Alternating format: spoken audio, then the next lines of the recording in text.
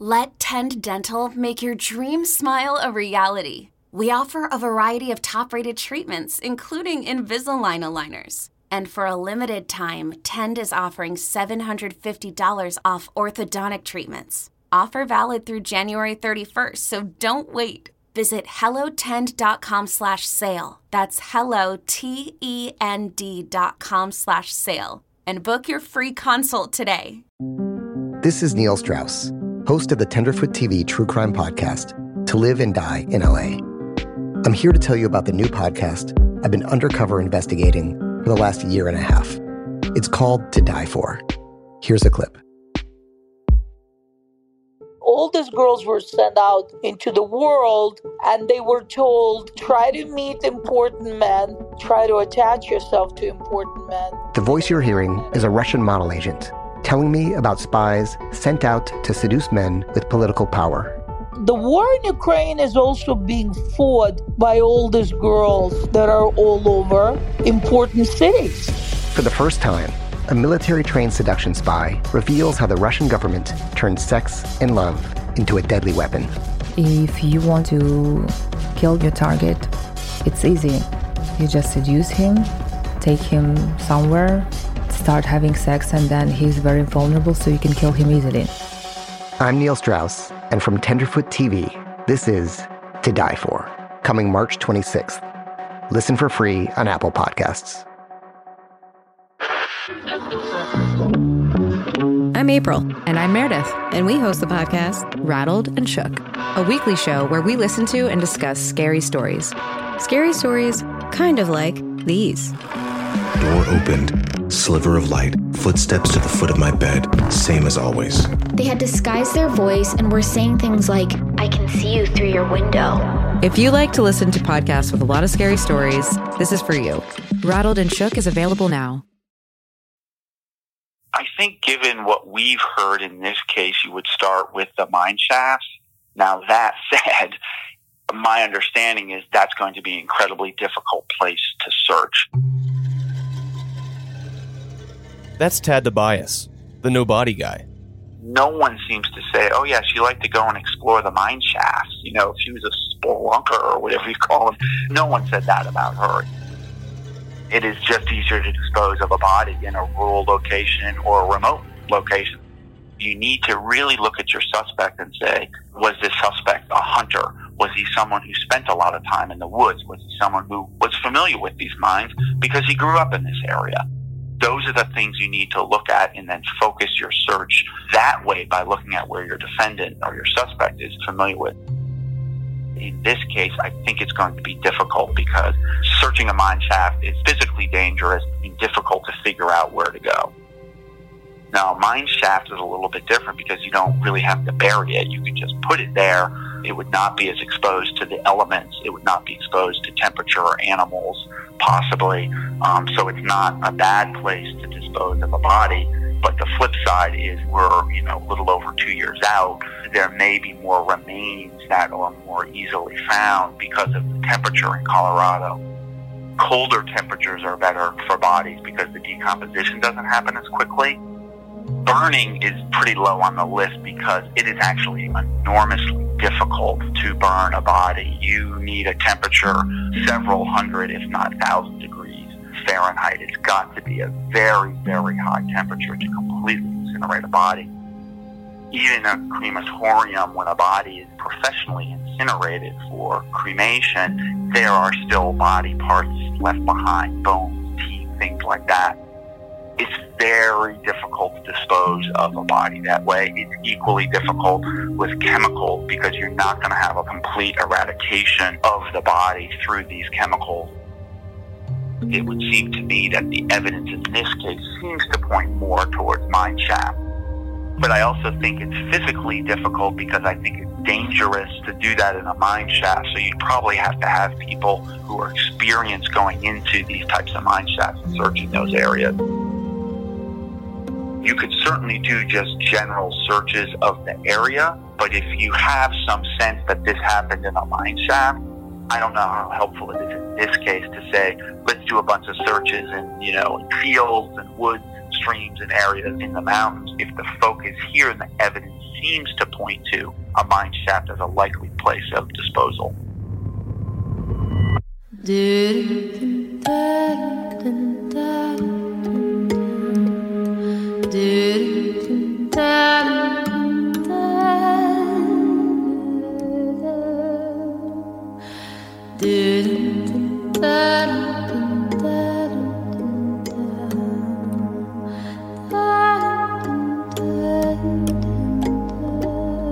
From Tenderfoot TV in Atlanta, this is Up and Vanished.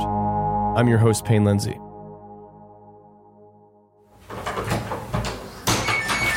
Tracy, this is Mike. Hey, hi, Mike. Tracy. Hey, and this is Christina. Hi. Christina. Nice to meet you. This is Chance. He's not working right now, so he can be petted.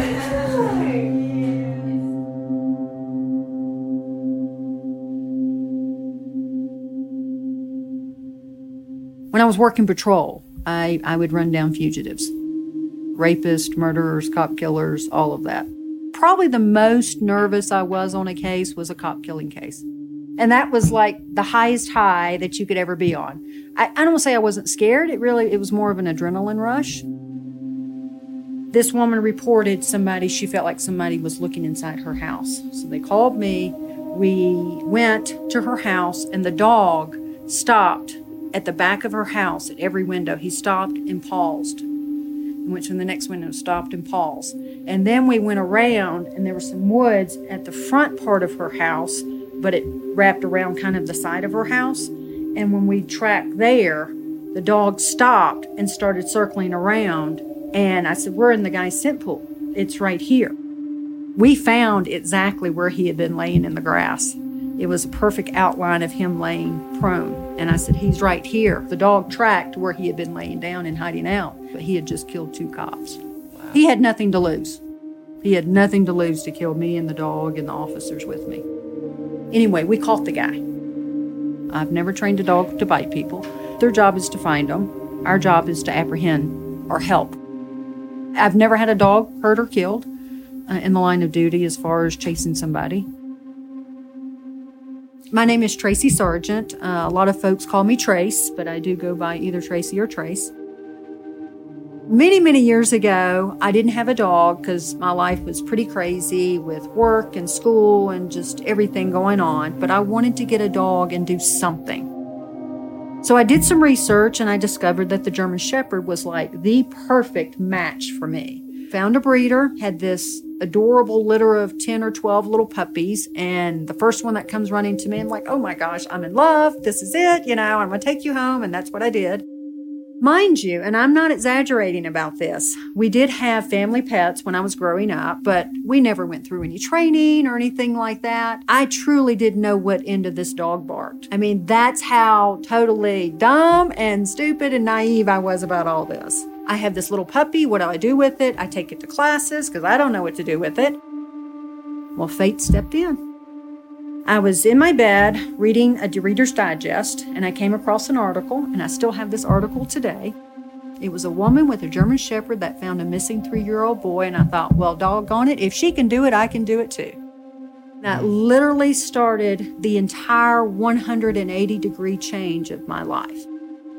I started making some phone calls, doing some research, and I thought, oh my gosh, what if I find somebody and they're hurt? I don't know how to take care of them, so that's when I became an EMT. Well, I don't know anything about a radio. I don't know how to operate a radio, so that's when I became a ham radio operator.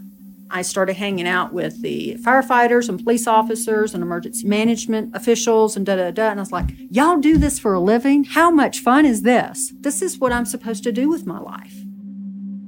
From there, I became a firefighter, and I became a police officer, an emergency manager. It led other avenues to go overseas and do special ops work, and here I am today in Colorado with you good folks. And the keystone to all of that has always been the dogs. No matter where I was in the world and what I was doing or what I was pursuing, the dog was always the keystone.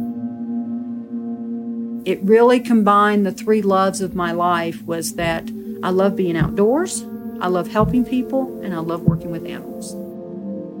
I work with some of these families, and I just look in their eyes and I think, how in the world is this family going to survive this? That really inspires me and has inspired me for years, is that I'm going to do everything I can to help these families through this darkness that no families expect that they're going to be in. No family expects to wake up one morning and think, oh, Crystal's going to be gone today, so I need to prepare myself for that. Chance is an 8-year-old lab mix. His name actually has a meaning. He was rescued about 4 months old from a high kill shelter in Georgia. A friend of mine had rescued him because he was cute. She contacted me and she said, this puppy seems really strange and different. Can you come and take a look at him? So I did, and not that I was looking for any other working dogs of my own because I already had 2. So I evaluated. It's like, yeah, he is a special dog.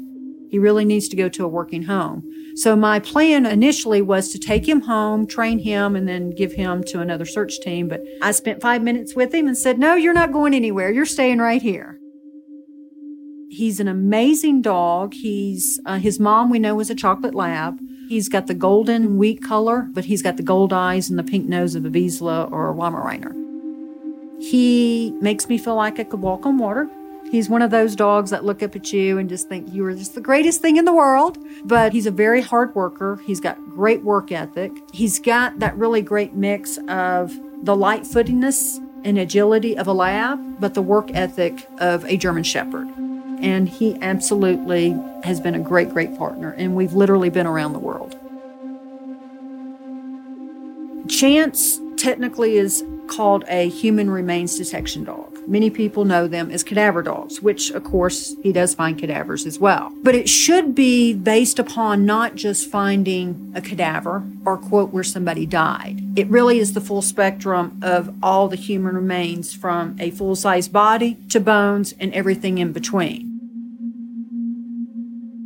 I want to clarify that anytime a human remains detection dog alerts or indicates to us that, hey, I smell human remains scent in this area, we cannot automatically assume somebody died here. We can't automatically assume that Crystal died there.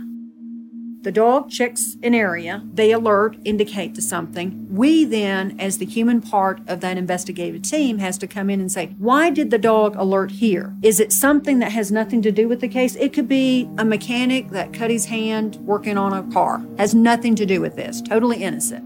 Or it could be that's where they hit her in the head and she bled there and they picked her up and moved her. When these dogs respond, they tell us a very important part of the picture, but they can't tell us the whole picture. Scent is really like a living organism. Sun affects it, wet weather, dry weather, there's a lot of things that do affect it. So, for example, we may search in the morning and the scent conditions may be pretty good, but he's picking up something, some hints of something. It's like, hey, I want to go back after lunch and recheck it because the scent picture and scent conditions probably have changed. So he may be able to pick it up even more. They do an amazing job, and my job is to get him in a situation where it increases the odds that if there is scent there, that he will pick it up. And he will be able to pinpoint where that is and tell us, hey, I have found something here that smells like human remains scent. The best way I can describe it, somebody gets a piece of steak out of a freezer, okay? You put it on a countertop. It doesn't smell anything. When you open up a freezer, you don't smell all that meat in there. It's frozen. But when you put it on the countertop and you let it sit there for a couple of days, you're going to start smelling it. With all due respect, that is a body. A frozen body does not give off very much scent. It's one of those tightrope kind of things that we have to balance out. We want the cooler weather, we want the moist weather, but we don't want frozen weather. He's an experienced dog, so I let him do his thing, and I really try to stay out of that equation and not interfere. So I'm going to let him work it out as long as he needs to. Knowing how to speak and understand a new language can be an invaluable tool when traveling, meeting new friends, or just even to master a new skill. But it's not always simple when you're bogged down by textbooks and structured classes. That's why so many people trust Rosetta Stone. Rosetta Stone is the most trusted language learning program, available on desktop or as an app. It truly immerses you in the language you want to learn, like Spanish, French, Italian, Chinese, and more. You won't just be studying English translations. The Rosetta Stone intuitive process helps you pick up a language naturally, first with words, then phrases, then sentences. Don't put off learning that language. There's no better time than right now to get started. For a very limited time, listeners can get Rosetta Stone's lifetime membership for 50% off. Visit rosettastone.com/rs10. That's 50% off unlimited access to 25 language courses for the rest of your life. Redeem your 50% off at rosettastone.com/rs10 today. This episode is brought to you by Progressive Insurance. Whether you love true crime or comedy, celebrity interviews or news, you call the shots on what's in your podcast queue. And guess what? Now you can call them on your auto insurance too with the Name Your Price tool from Progressive. It works just the way it sounds. You tell Progressive how much you want to pay for car insurance, and they'll show you coverage options that fit your budget. Get your quote today at Progressive.com to join the over 28 million drivers who trust Progressive. Progressive Casualty Insurance Company and Affiliates. Price and coverage match limited by state law. It's really quick. The scent's either there or it's not there. A lot of it has to do with the size of the body, the condition of the body. Was it traumatized in any way? Was it, for lack of better words, or with all respect, was it damaged in any way? How long the body was there. Was it long enough where we have cadaver fluids that are coming out of the body, that are absorbing into the ground, and or the cadaver scent that is being absorbed into the vegetation?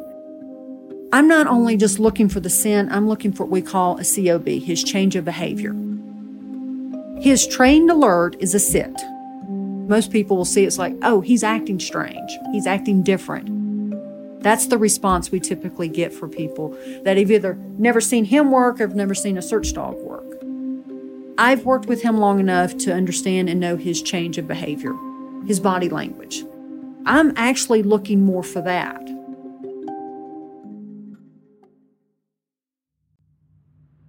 We are right now by this huge water tower, and we're in a white Xterra. And we're looking at 3 different mines up here, one straight down and 2 holes. And we're working our way up that road to the dead end. There's a whole bunch of mines just off that road. You won't miss us.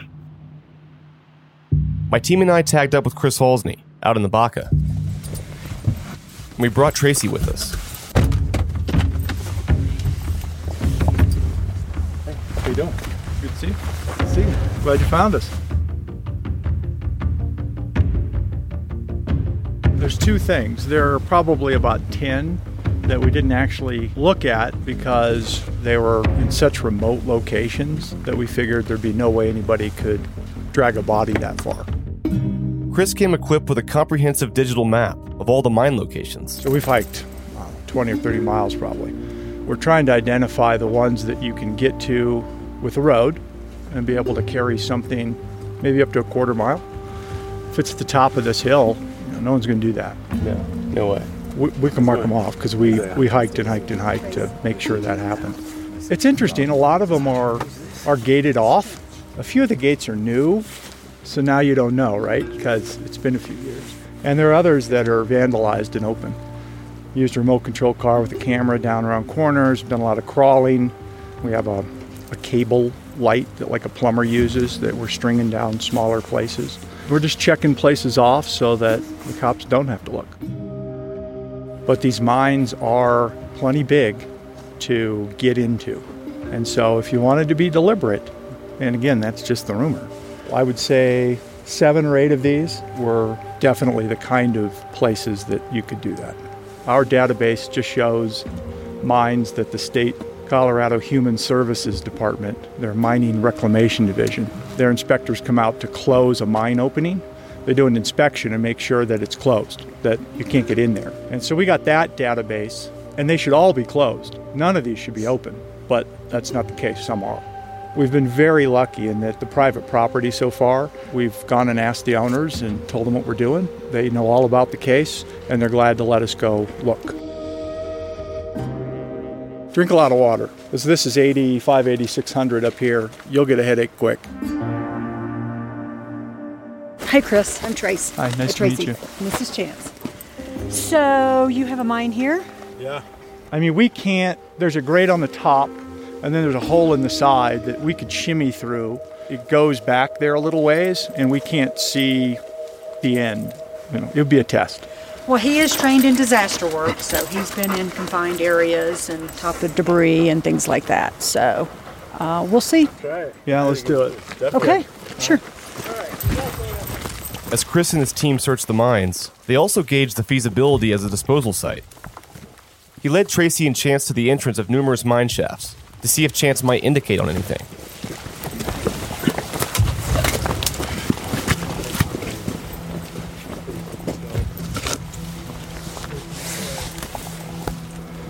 We have a small opening. If there's anything in there, the scent actually is coming through that hole directly out here. It's like a tunnel. So technically, we don't have to put the dog in that hole for him to detect any scent. For him to check that hole is really all we need, because it's a contained area. If someone if there's any human remains scent in that area, the scent is going to come straight out of here. Okay, perfect. Because although it feels cold to us, it's warmer out here than it is in the hole. Scent travels to heat. It's going to be attracted and pulled toward heat. So again, anything in that hole, the scent is going to be pulled outside to this area. We need him to check it, and I can tell you right now there's nothing in there. Just for him just smelling that right there. Chance.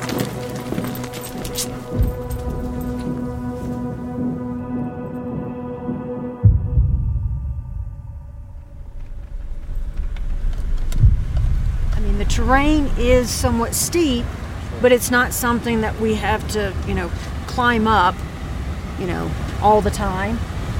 And my experience has been that dogs don't have the altitude issues or challenges like we do. He, of course, being in Georgia, the highest elevation is approximately 4,000 feet. We're now 8,000. And as you can see, he's not affected by it at all. How'd you get up there, Chris? Is it up there? Chris, which is this one you were thinking of?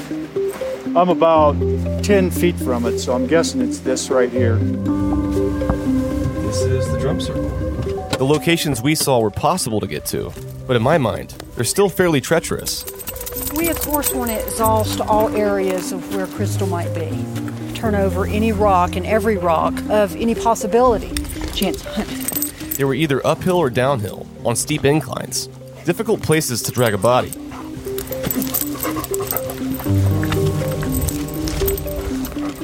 Yeah, nothing. Fox 31 problem solvers ventured into the cold, windswept mountains surrounding Cresta.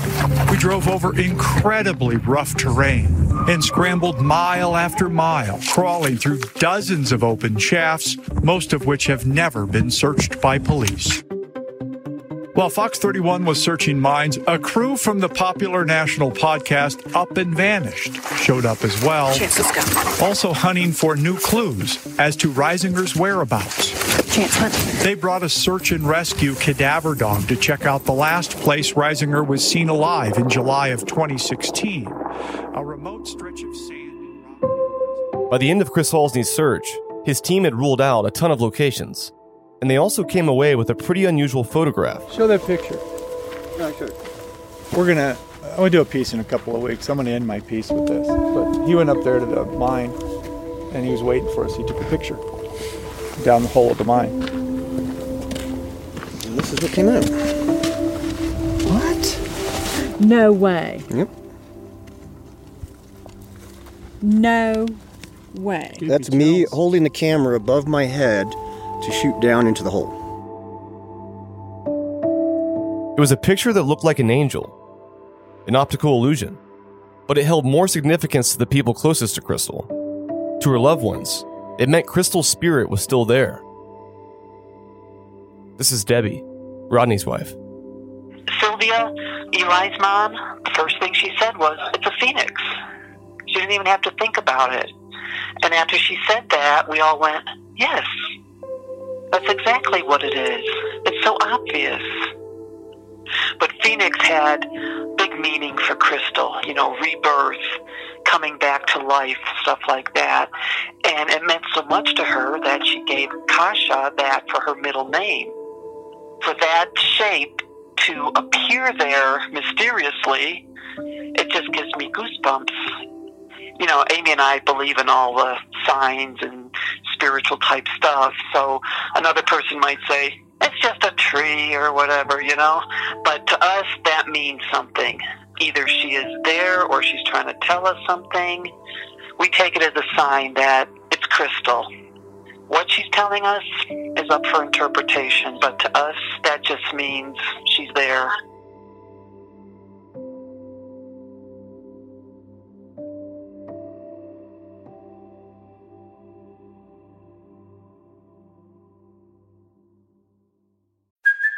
Hey, it's Kaylee Cuoco for Priceline. Ready to go to your happy place for a happy price? Well, why didn't you say so? Just download the Priceline app right now and save up to 60% on hotels. So whether it's Cousin Kevin's Kazoo Concert in Kansas City, go Kevin, or Becky's Bachelorette Bash in Bermuda, you never have to miss a trip ever again. So download the Priceline app today. Your savings are waiting.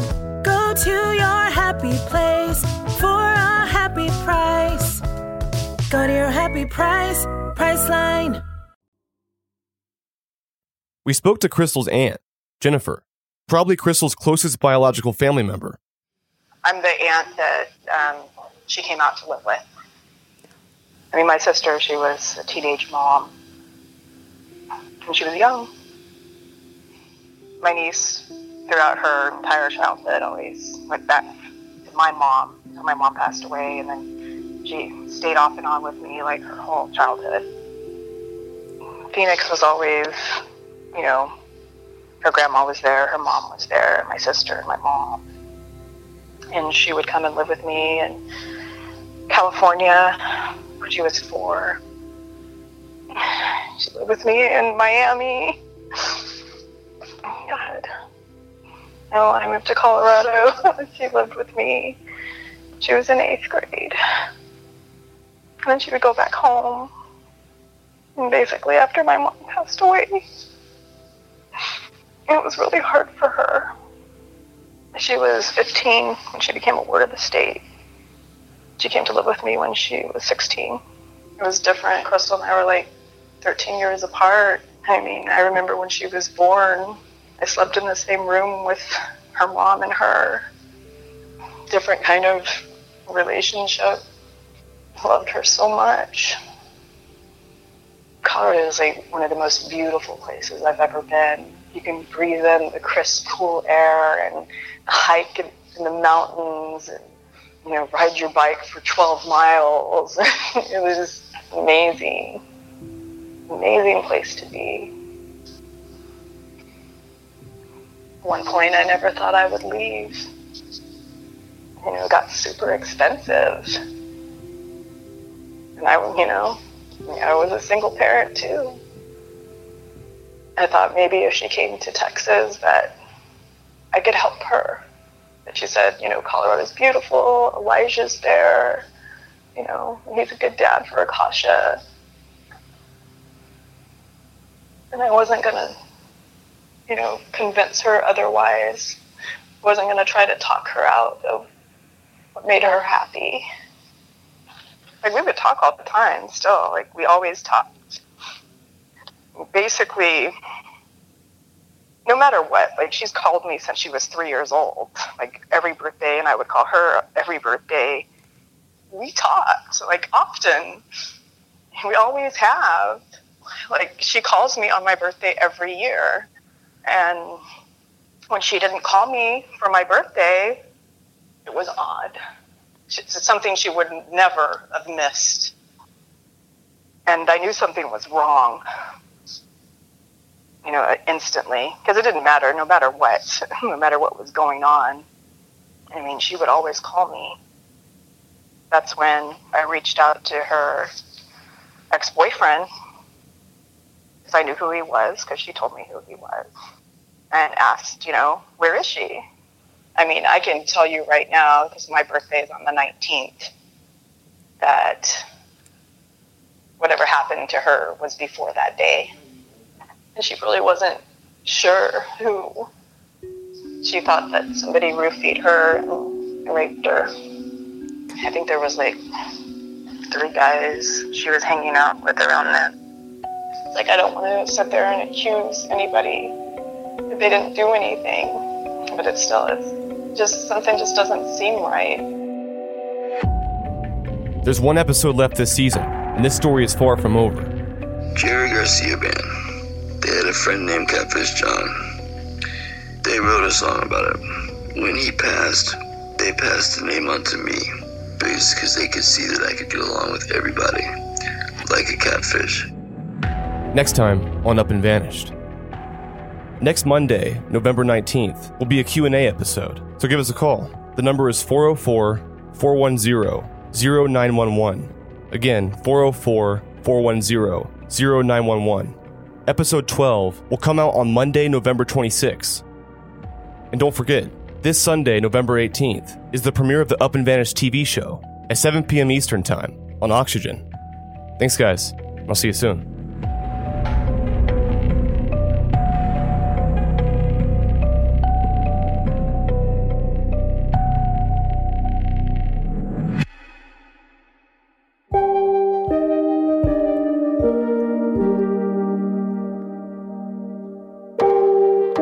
Up and Vanished is an investigative podcast told weekly, produced for Tenderfoot TV by Payne Lindsay, Mike Rooney, and me, Meredith Stedman, with new episodes every Monday. Executive producers Payne Lindsay and Donald Albright. Additional production by Resonate Recordings, as well as Mason Lindsay, Rob Ricotta, and Christina Dana. Our intern is Hallie Bidal. Original score by Makeup and Vanity Set. Our theme song is Ophelia, performed by Ezra Rose. Our cover art is by Trevor Eiler. Special thanks to the team at Cadence 13. Visit us on social media via @UpAndVanished, or you can visit our website, upandvanished.com, where you can join in on our discussion board.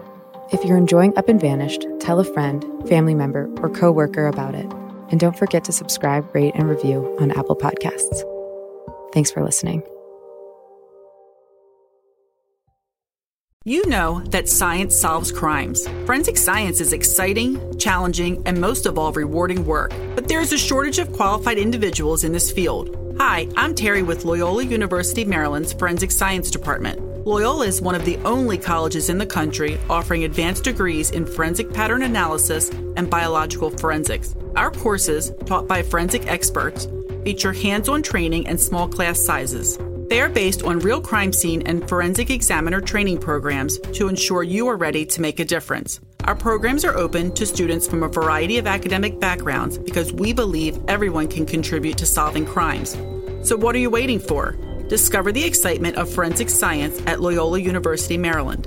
Visit loyola.edu/forensic for more information.